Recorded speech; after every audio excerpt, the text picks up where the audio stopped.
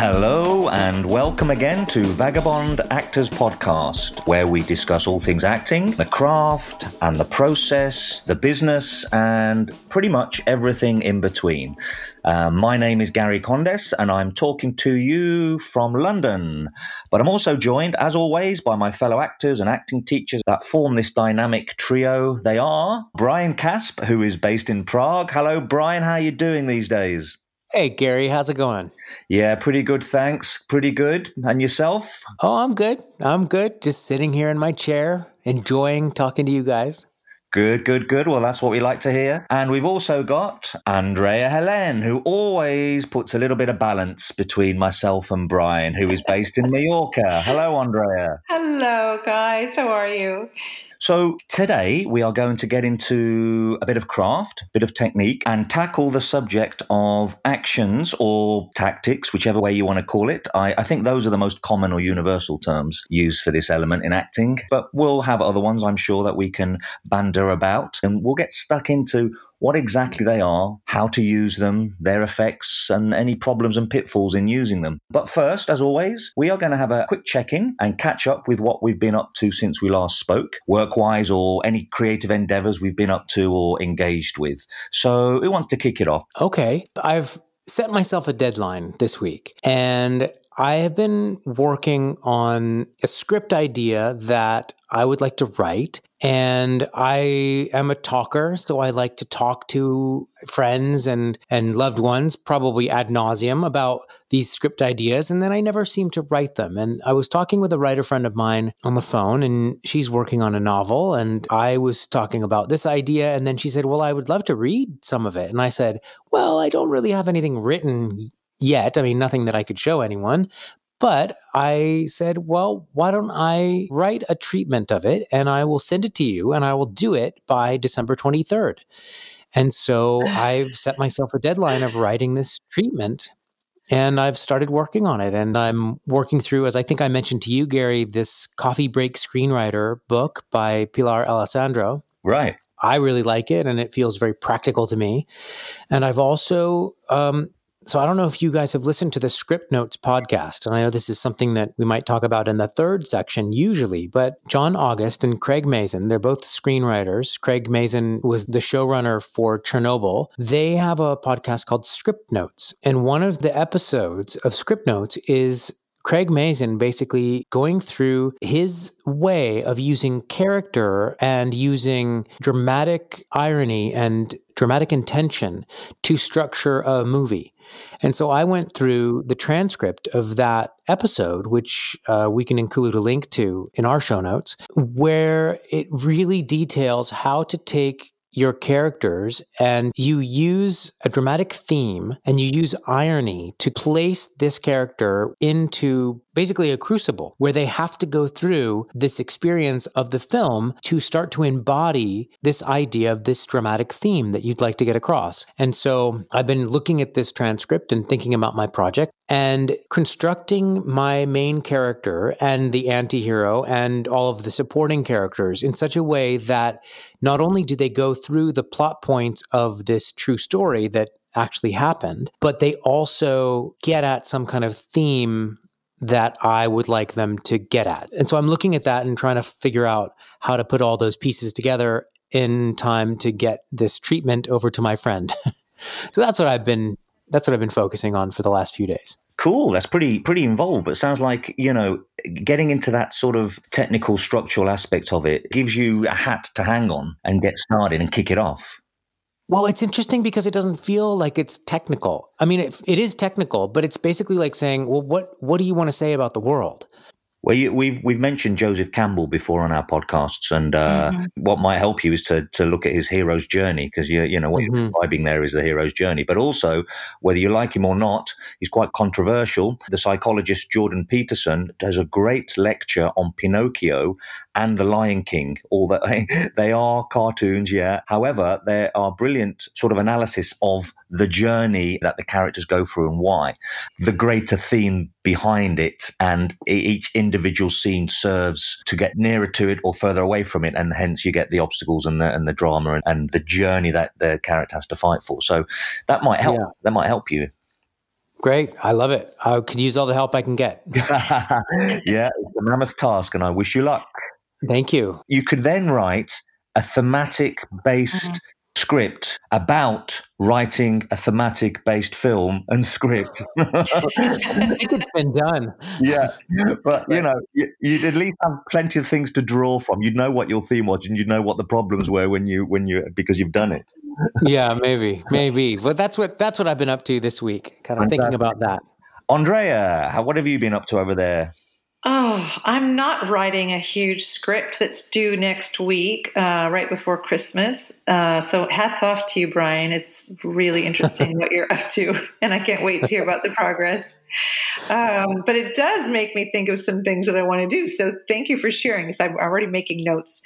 So here on this end, what have we been doing? Well, there's some preparations for classes in the near term, and a couple of self-tapes that have come my way. And I have to say, I'm having a lot more fun with self-tapes. I think I am, maybe you two are doing it for me. You two are helping cure me of my desire to make everything perfect.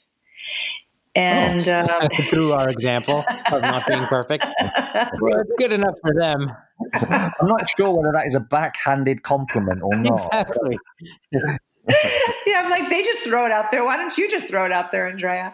Yeah. If they can get away with it, there must be something to it. Exactly. Oh, no, I think, recently maybe, Brian, you quoted, perfect is the enemy of good, or I don't remember what the quote was, but I think you know what I mean, that sometimes we can get in our own ways when we struggle to make things just so right. And I certainly wrestle with that a bit, especially when you have a self-tape and you do have control over so many elements. I want everything to just really be right on. So I am trying to find that freedom in the self-tapes and recognize when something's been captured, and even though something else may not be as perfect as I'd like it, if there's a certain life force or an energetic thing to the way it went down that I think jumps out at me or makes me feel a certain way, I'd rather send in something that feels fun, where they have a little bit more of a sense of my essence, rather than worrying about craft and technology so much. So I'm playing around with that a bit. In fact, there was a self-tape I had to do yesterday, and it was all improvisation. And I had,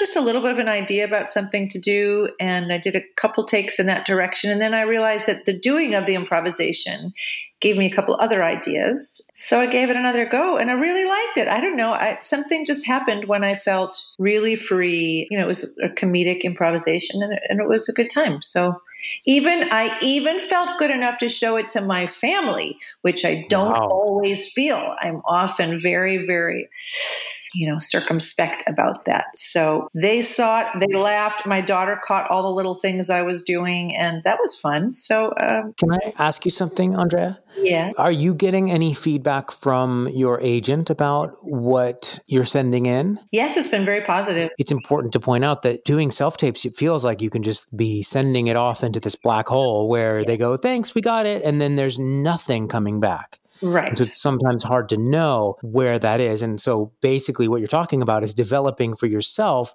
your own aesthetic, your own kind of barometer of saying, this is what I want to send out there.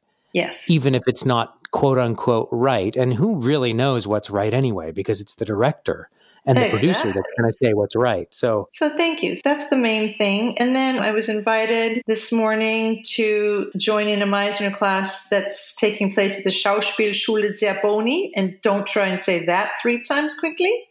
This is a wonderful private acting school in Munich, and I know the director of the school. And so he invited me to go in and to play repetition with each of the students on Zoom. And they were so lovely, giving and interesting, and they were so kind to me. It was almost overwhelming how generous and kind and welcoming they were to me. So that was very special. So I'm looking forward to popping into a couple more classes with them. And repetition works pretty well on Zoom too, huh? Yes. It goes okay. And, you have to take advantage. Like in one case, she was doing an activity and she was pretty close into the camera. And I said, I'm so curious and frustrated because I want to see what you're doing and I only get your beautiful face.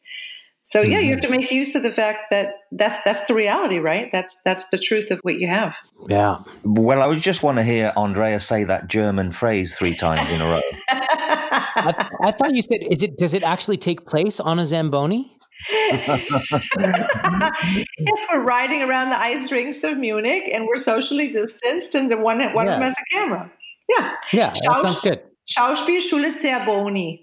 Very recommended. They're doing, I think, some nice work. I've met a number of the actors who've studied there here at workshops in Mallorca, and they're doing really, really solid work, extremely committed, and they're booking jobs. So keep an eye out for them. Cool. And regards to your sort of self-tape development, on behalf of Brian and myself, you're welcome.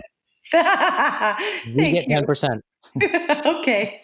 And Gary, what have you been up to this past week? Well, this past week, I've returned to on-set coaching for the first time since before April, since this whole strange new, brave new world has been thrust upon us. I've been doing it for the last few days, and it looks like it's going to have to be suspended because of the new developments with restrictions. So we'll pick this up in the new year, I'm sure. But it's been great to get back on set. It's been so long, and it's such a breath of fresh air to experience again the hustle and bustle of being on the front line and the production. It's a client of mine who has written and is playing the lead and also directing his own long-form short.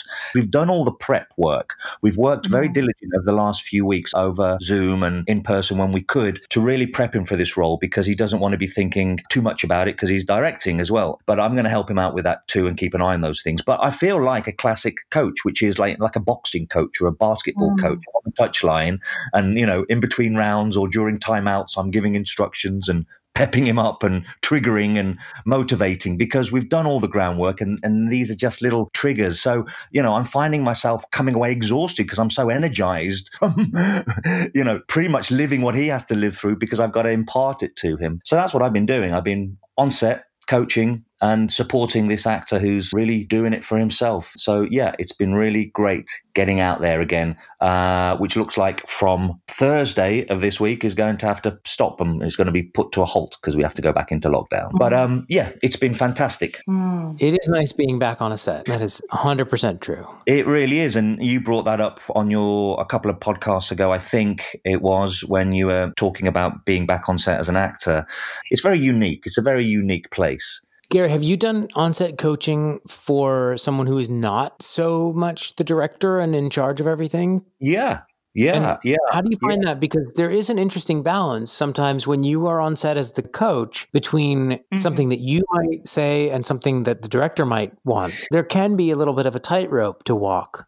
Yes. There. So do you find that, or? Yes. Well, the first thing I do when I'm appointed on-set coach is to speak to the director. I introduce myself and I say, this is what I'm going to do. This is how I approach it. On set, I will be observing and I'll step back into the shadows.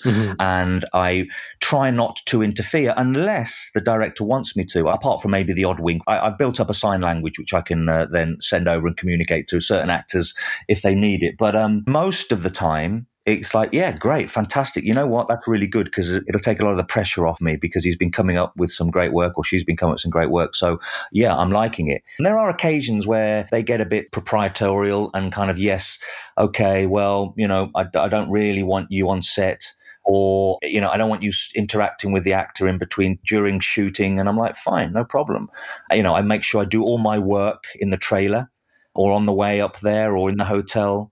When I'm on set. But most of the time, it hasn't been a problem. And there's always a little bit of trepidation, I feel. Not from me, because I know what my work is, and I know that you, the director, are in charge and you're steering this ship, and it's not my job, and I wouldn't want to do that. But when I start to get to grips with it, that falls away very quickly because they can see I'm not interfering. For those actors who are wanting to kind of get into the vibe a bit more and need to slip into it slowly rather than just turn it on, it's like, we're going to go for a walk. And I want your monologue. I want your inner monologue, and I'm going to fire some questions at you, and we're going to run the scene, and we're going to improvise, and I want you in character. And so there's things like that can be done before I even get there, which solves any need for me to have to interfere, if you know what I mean.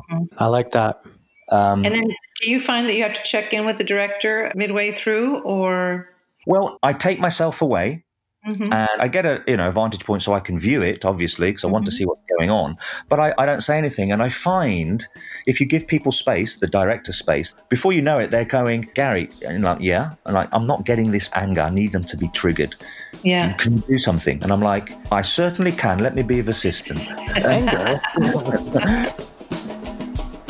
This episode of the Vagabond Actors Podcast is brought to you by our friends at We Audition. Now look, we all know that auditioning in a pandemic sucks. You can't find the right partner, and if you do find the right partner, how are you going to connect with them in real time and have the read be seamless? Well, We Audition can help with that.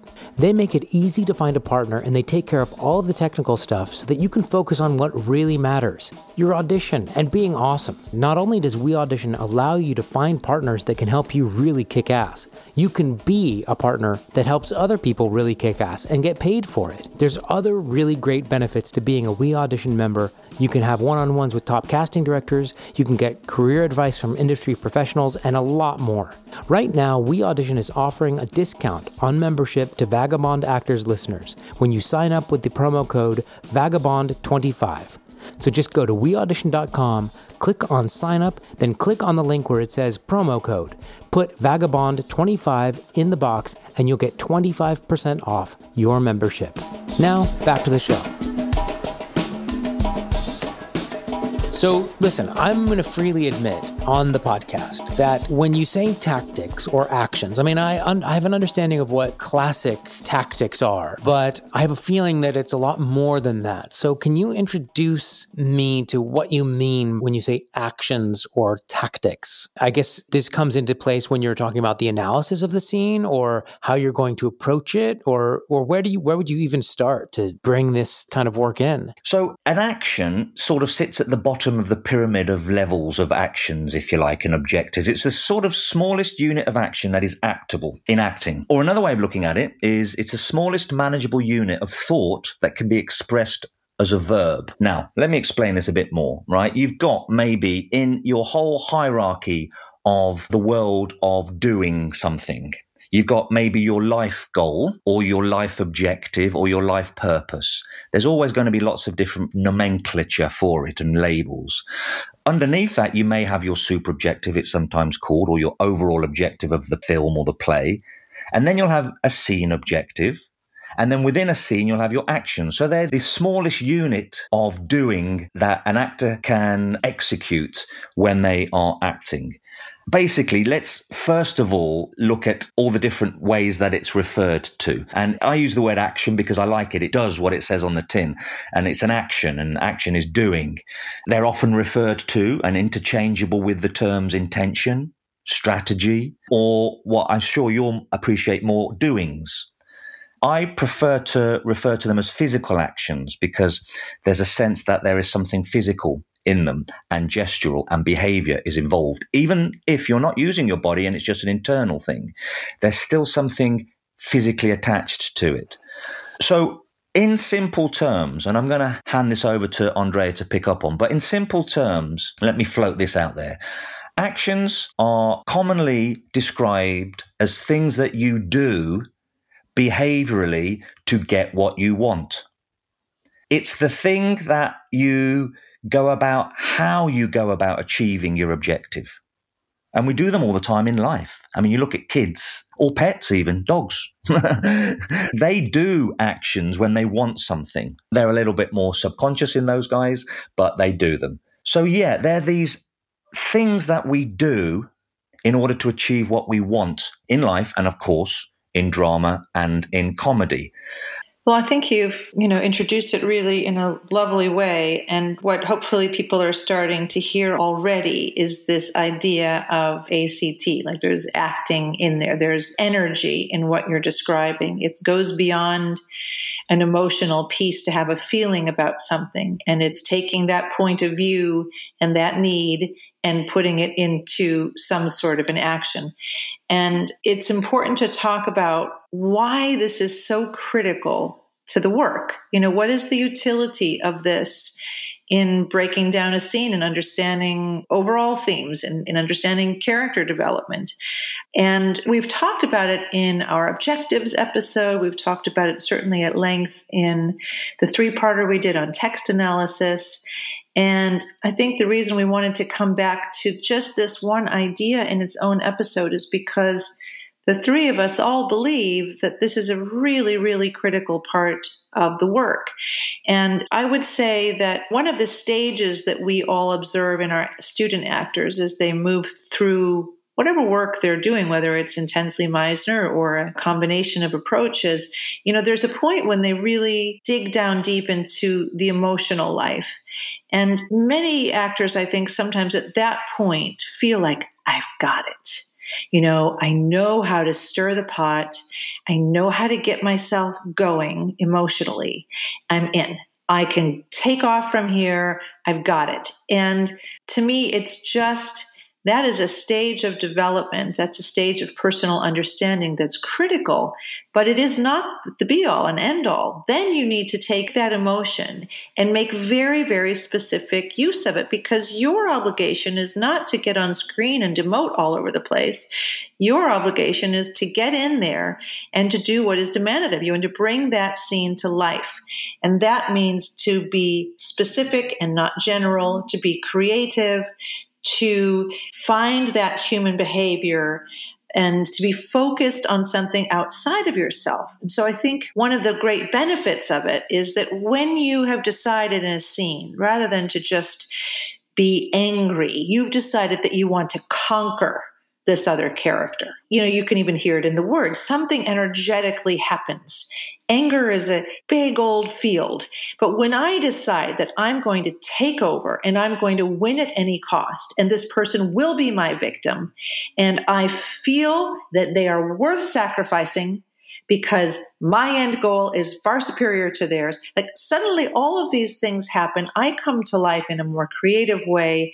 The scene just explodes. And we've now moved from being general to bringing something truly to life, and then honoring, of course, the ideas of the playwright or the screenwriter. So it's just so important for us to underscore why this is critical.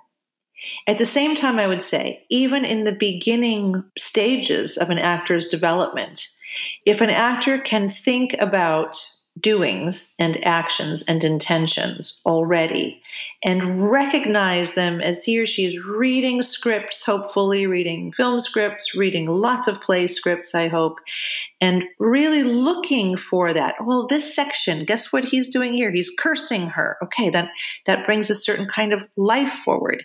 Is he browbeating her? What does that look like? And then you see the flow through a scene. You see how it fits together thematically. You see the character struggles. Like sometimes when you just begin with this, it starts to illuminate for you all of the other pieces that you need to ideally bring together and to understand. There is so much reward, and you will really find that as long as you're figuring out properly what the intention is in the script, and it may take a little bit of play, but you got to get to the right intention. When you do that, really so many things open up to you, and you align yourself thematically with the creators of the piece. Great. Yes. I'm just going to go a little bit further with trying to answer what they are exactly, because totally everything you've said totally makes sense and is spot on. And like the podcast that we did on objectives, it's a similar thing in that lots of people have different phrases for it and have different perceptions for it and different concepts. Think of it in these terms. If your objective is what you are doing overall in the scene, the what, then your action are the bite-sized hows to how you go about executing this, your objective. Actions, I'm sure you've heard this, they are active verbs, or at least they're described and used as active verbs or transitive verbs. Now, in essence, the word transitive means to affect something else.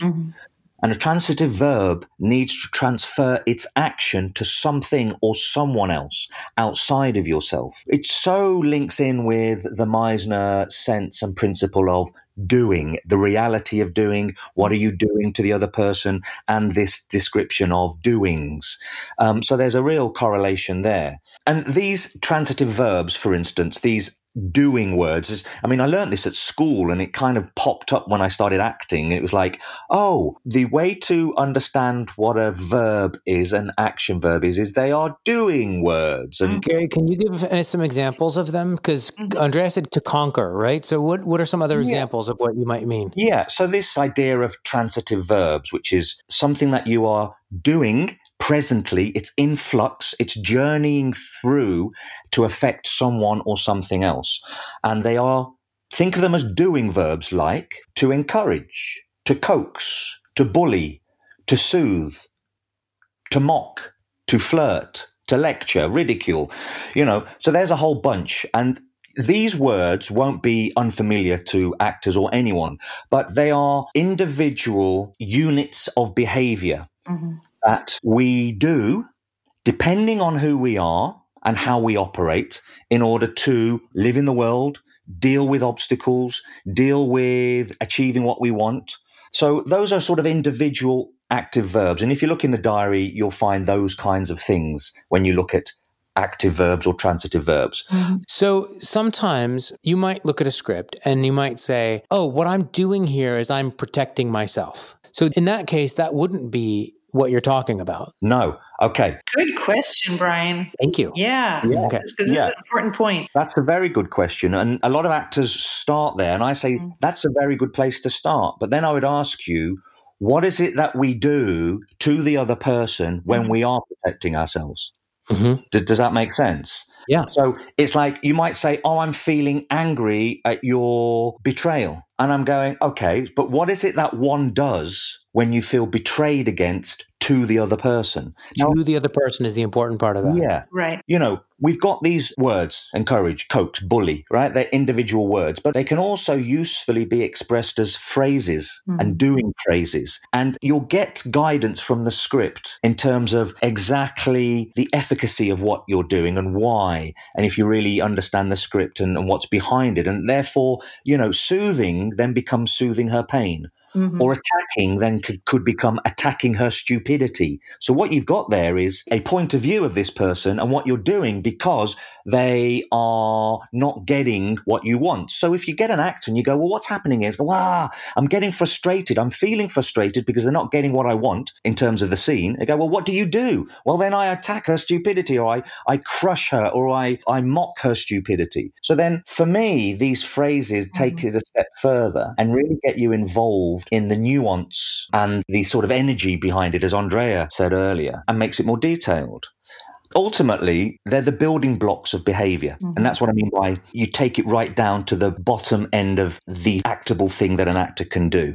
And their purpose is to reveal character and how a character operates. Because if someone bullies but another one soothes, that tells you something about how they go about dealing with this person in this situation. Right. Brian, to your question or the example of to protect oneself, if you give an actor that direction, okay, in this section, I want you to really protect yourself. I think many actors would not know where to begin with that. But because the energy of that is inward and thoughtful, and while that may be the psychological energy of the scene, right, as we understand our character, that may be exactly what's underlying it. But an action that the actor can take actively to affect self-protection is the piece that we're talking about. So am I evading? Am I evading telling the truth? Am I evading answering questions? Am I befriending somebody in order to protect myself? Am I blaming somebody else and to protect myself? Am I appeasing so as to protect myself from somebody's anger? Comforting somebody to protect myself from feeling bad? What is that thing? And again, if you can just think of it as an energy that moves from the actor to the object or to the other acting partner, it changes everything. We talk about that a lot in my classes. And most of the time in my classes, we're just doing a Meisner repetition. But still, when you watch the way that people put energy into the interaction with the other person, you want your default energy to be going out from yourself to whatever it is outside of yourself, towards the other person. And that's sometimes quite difficult, that a lot of people's default when they're threatened is to have their default energy go inwards into themselves, to protect themselves or to run away or to create distance. And so this is a very specific application of that overarching philosophy of sending the energy out from yourself to the other person, which is the most interesting thing you can send it to, but it doesn't have to be to another person, but it has to be out from yourself to something else. Yeah, you're spot on. And I think actually the repetition exercise is an exercise in actions. Because what you're doing is you're naming the behavior that's coming at you. You're putting me down. That's an action. When you look at it from the outside, you're not doing this when you're participating in the exercise because you're too busy being in the moment and instinctive. But what you're doing is developing the building blocks of behavior in you that can be reduced down and labeled and phrased to categorize it in a certain way. So that we are able to understand it. Well, I would actually go a step further. I would say what you're doing is you're becoming extremely sensitive to those doings in the other person. In the repetition exercise, you are doing unconsciously what you later can do consciously. Yes, that's right. But you're building up that sensitivity. We're looking at it from a place of understanding and depth of understanding technique. That's right. It's just a way of looking at it for people who may have an idea of what repetition is and just finding the links between the two. I want to throw another curveball at you guys before you go on to that point, Gary, if I can throw a curveball at you. Okay, so if you're coming out of, let's say, a Meisner training, and you're kind of at the beginning of this training where it's very fluid, things are very much in the moment. Like I said, there's no real guide, as a script might be a guide of what is supposed to happen after what. So you might think, I've sat down, I've looked at my tactics, at my doings, at my actions, and I've decided based on the script that it should be this thing, like I'm crushing her soul or I'm making fun of her stupidity or something like that. But the way that the other person's doing it doesn't cause me to want to do that. The question is, how closely do you stick to these actions that you've analyzed in a non-lived out way when it's actually happening, when it's lived out? You mean when you're dealing with text? Yes, when you're dealing with text, when you're working on an actual piece that you might have predetermined what those tactics or those doings might be. Well, I would say two things. I mean, one, that means there may be a need for a rehearsal outside of the text so that both of you can find more truthful alignment with the behavior that's called for in the scene, quite frankly. But secondly, there is an adjustment that you still have to make. I mean, let's pick a verb. Let's pick to disparage. Let's say I'm going to disparage somebody in the scene. That's how it's written. If I don't seem to be getting the reaction that I want emotionally from my partner's delivering the lines, which indicate a response, but I'm not really seeing a big emotional piece, what does that do to me? I'm going to have to adjust in some way because ultimately this has to look like a human conversation. It has to be a truthful human conversation. So will I get sneakier about it? Will I get more obvious in order to goad her into a certain response? I mean, it's really then up to me to be in truthful adjustment to what I'm given. And I think one of the wonderful things about rehearsal is that you start to accept that the process, the discovery of it, the exploration is of enormous value. That you may not do 2 read-throughs of a scene and like both magically have the depth and the specificity and the behavior and the moments down until you're really at a when does that happen? Yeah, until you're really, really skilled. That's not really going to happen immediately. So you need to get down into it. And some rehearsals will potentially feel like they're not in the right direction or they don't have the depth. And then it's got to be, if you have the ability to be rehearsing with your partner in a way that you can speak about honestly about what you're going for, then it's, hey, could we rehearse tomorrow or can we rehearse tonight? And can we try this one thing? I'd really like to experiment with this. Let's give ourselves a setup that does this. So you become, in a way, your own director if you're in that kind of a circumstance, whether it's in class or you're working on a play production. And gosh, if you're on set, I don't know, I suppose that's a bit of a different animal, isn't it? Because it's got to satisfy your director. And you might be working with someone who works in a completely different way than you would. That's right. You might not be in a class. That's right. I would say that even just knowing that based on your analysis of the text, that what the author wrote here is for you to be disparaging her stupidity, that gives you ammunition, and maybe it's an even more subtle response to what the other actor is actually giving you in the moment. But if you know that what's written is for you to disparage, then that knowledge plus the way that you're getting what the other actor is doing in that moment, or the moment preceding what you're going to have to respond with as you analyze disparaging her or him, then those two things are going to have a chemical reaction. And what's going to come out is going to be something that is maybe not disparagement in the way that you had thought if the other actor had done what you had thought they were going to do in the moment,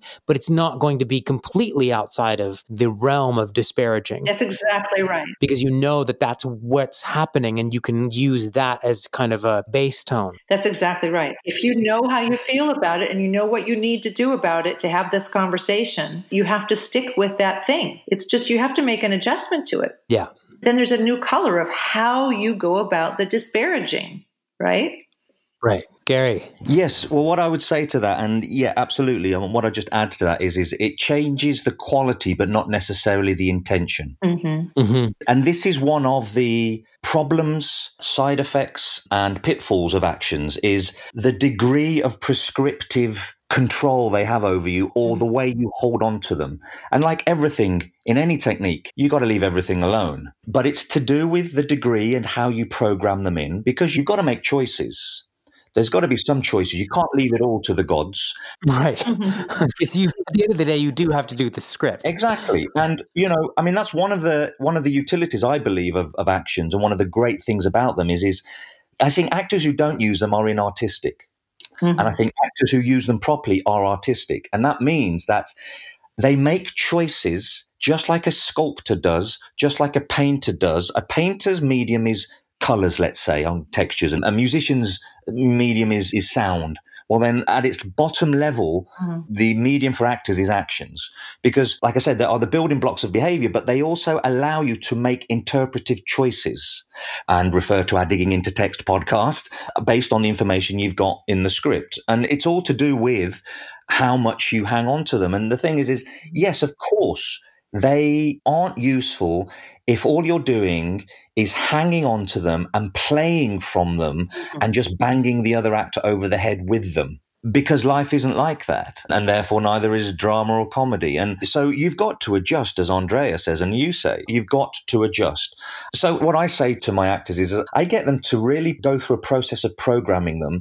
And I mean, if you read William Esper's second book, and, this is Meisner protege, renowned Meisner expert, if you like, he says that you've got to learn the doings of your actions, program them in, and then leave them alone and adjust like you would do in any improvisation. So it's like learn the doing, then improvise. And the common complaint from actors is like, oh, I feel like I'm prescribing something. And I'm going, well, you're only making it a chore because you're hanging on to them.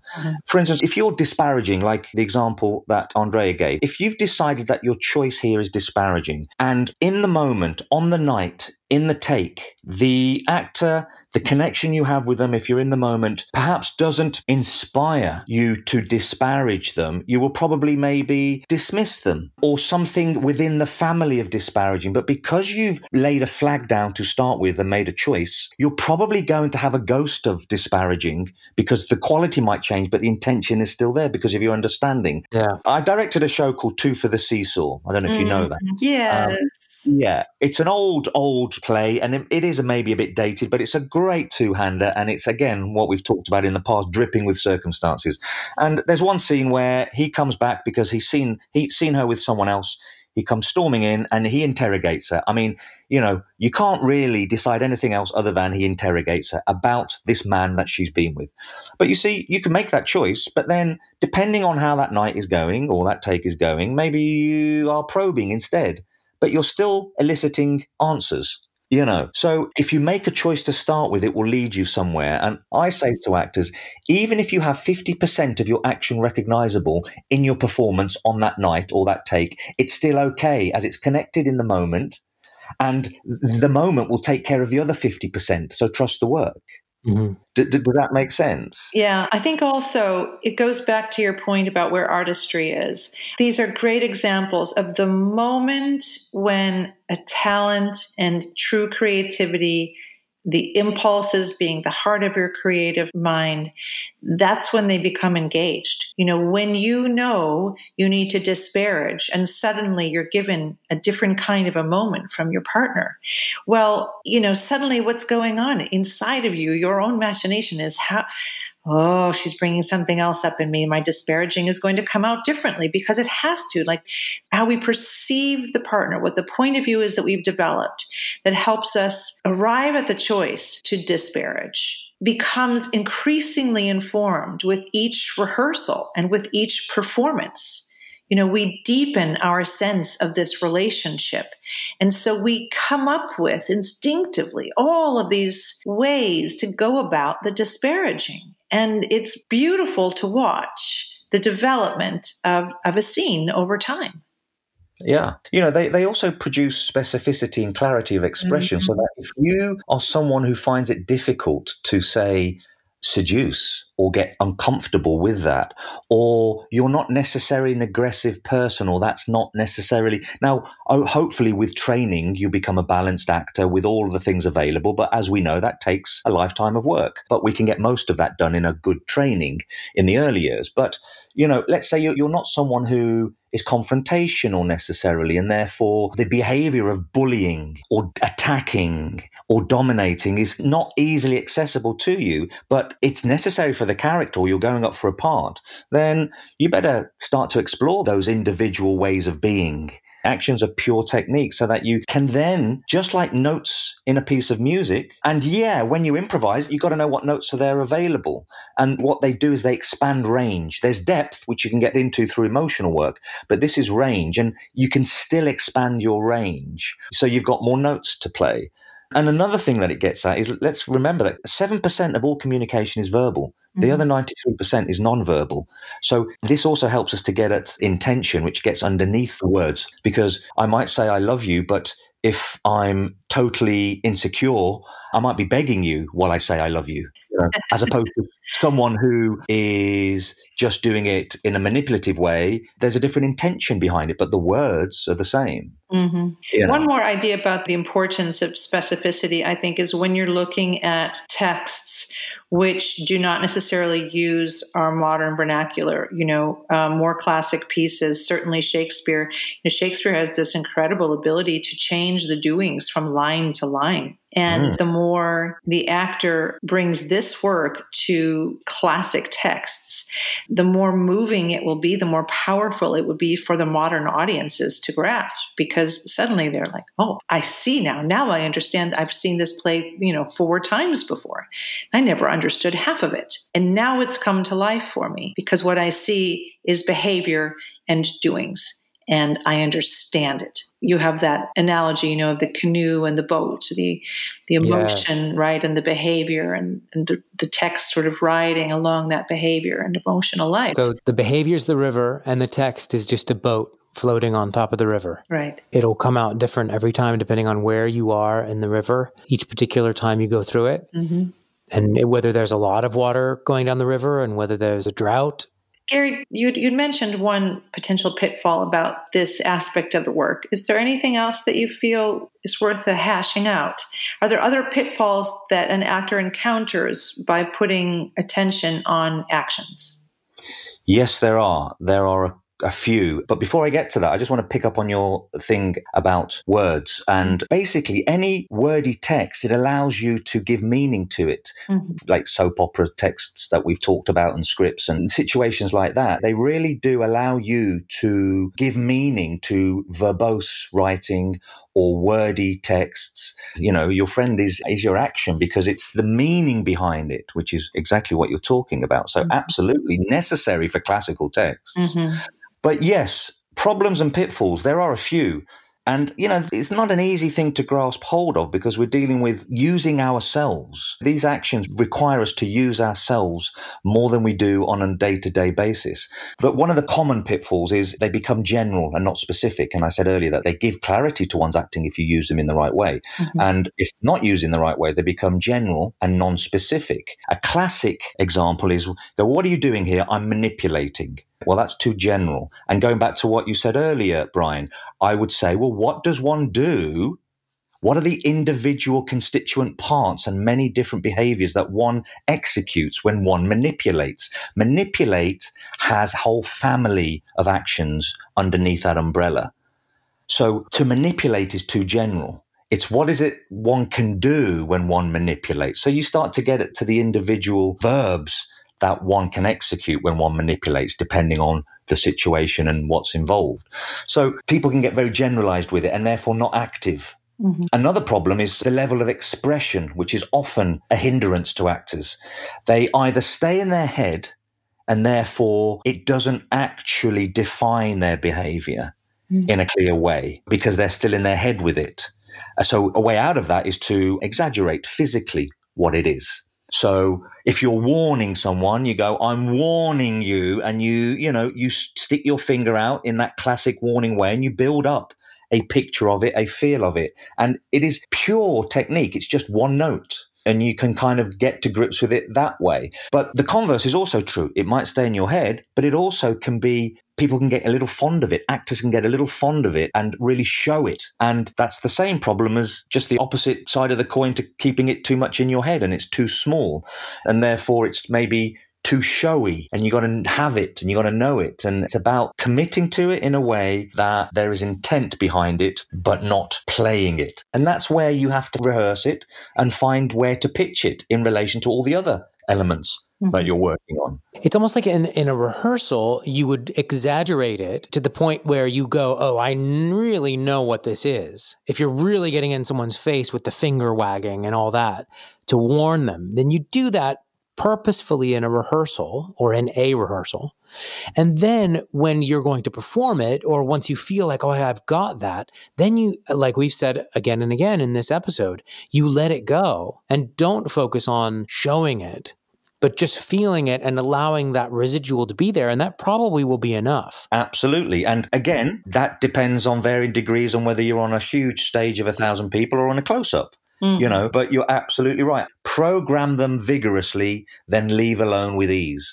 And that should take care of it because you'll build up a memory of it, a muscle memory. A sense memory, you were going to say? Well, or even a sense memory, yeah, because it can give you a feeling. So a sense memory too, and also a picture. It can give you a picture. You might want to have a picture of punching someone before you attack them. It doesn't mean you are going to punch them, but it does inspire the action of attack. Then if you get involved in that, just like a dance step, then it becomes part of you. And then you can leave it alone, but you can't leave alone what you haven't programmed.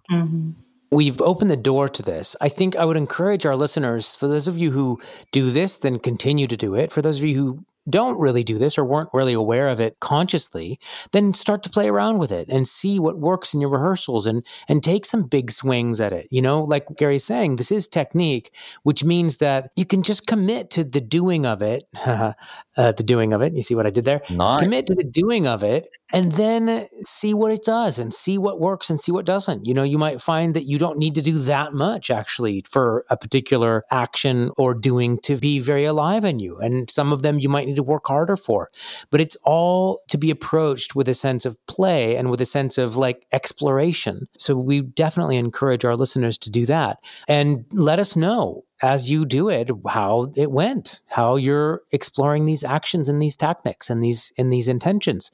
When it's been too much or when it's been too little, let us know at Vagabond Actors on Twitter and Instagram and on Facebook. And before we go today, we'd like to see what you guys have been listening to or exposing yourselves to in terms of what you might want to pass on to our listeners. So, Andrea, have you seen or heard anything this week that you might want to share with our listeners? Yes, I really want to recommend, if you've not seen it already, and even if you have, it's maybe worth another look, Sandra Bullock's Academy Award-winning performance in The Blind Side, which I think was 2010. Really a wonderful story and some solid filmmaking. Tim McGraw plays her husband. Also, I think he's totally underrated. I think he does some really beautiful stuff. It's a great story. I love her characterization. She reminds me of so many Southern women that I've met before, and the movie just has tremendous heart. It's a beautiful story. It's based on a true story of a young man who had some difficult circumstances, and a family really just sort of took him in and made him their new son. And it's a lovely, lovely story. So please check that out if you've not already. Her performance is ballsy, but also really subtle, and I like it very much. So I highly recommend another look at The Blind Side.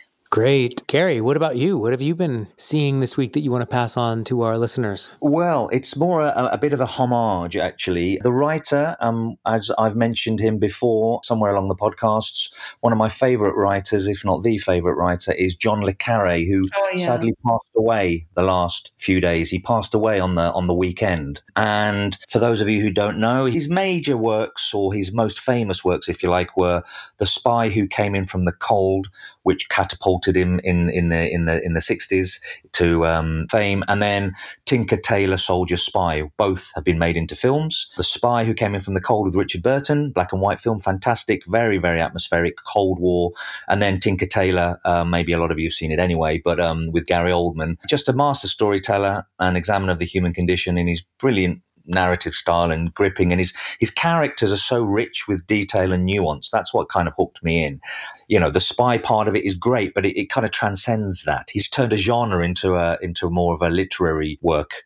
And I often use it for advanced character work. I get my actors to read a chapter, or if they have the time, they read the whole book, and to create a character from his prose, because he's so well drawn and so nuanced. I sometimes use Dickens as well for that. But yeah, I would recommend reading or watching one of his movies, either The Spy Who Came In From the Cold or Tinker Tailor Soldier Spy, as homage to him. May he rest in peace. Oh, that's nice. Great. And I am going to recommend 2 episodes of a podcast that I like to listen to.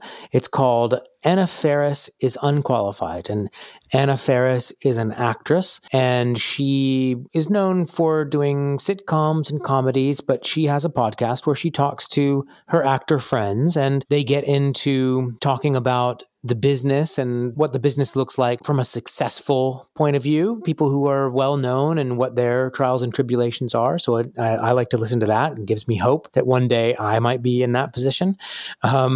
So Anna Faris is Unqualified, and the 2 episodes that I listened to that I thought were quite nice discussions about acting and the business of acting were the one on November 23rd with Kate Mara, and the one on November 30th with Joel McHale. So give those a listen. And Anna Faris is Unqualified, and they talk about some cool stuff and just about life in general. And I like to listen to those. So fantastic. Sounds like a great title for an autobiography as well, doesn't it? Yeah. Yeah. Well, the podcast started out because she's not doing this anymore. But what they used to do is they would have this guest on, and then they would have callers calling with their psychological problems. And then they would be giving advice to the callers that was unqualified, meaning that it wasn't professional psychological advice. And now what they're doing is she has one section where they talk with the actor, and then it's a completely different section where she brings on a actual qualified expert in psychological problems and issues, and they kind of talk to her listeners through that. So I think it's probably better, but I like listening to the actors talk about their lives. So cool. Yeah. So how can people keep up with you guys if they want to keep up with you guys? Andrea, where can people find you? They can find me here in person on the island of Mallorca, Spain, if they can get in. We'd love to have you. Yeah. Once people are traveling again, we should do a live show where we all go to the same place. Do a live show. Slurping our tropical drinks. Oh, I'd love it. And they can also find me in the meantime on Twitter at Andrea_Helene and on Instagram at AndreaHelene3. And what about you, Gary? Yes, people can get hold of me on Twitter, Facebook, Instagram at Gary Condes for all of them, or just send me an email, go to my website and get on the contact page at garycondes.com. Excellent. And if you want to find me, you can find me at Brian Casp on Twitter and Instagram and on Facebook. So we hope that you guys all stay safe. Thank you. Bye. Bye.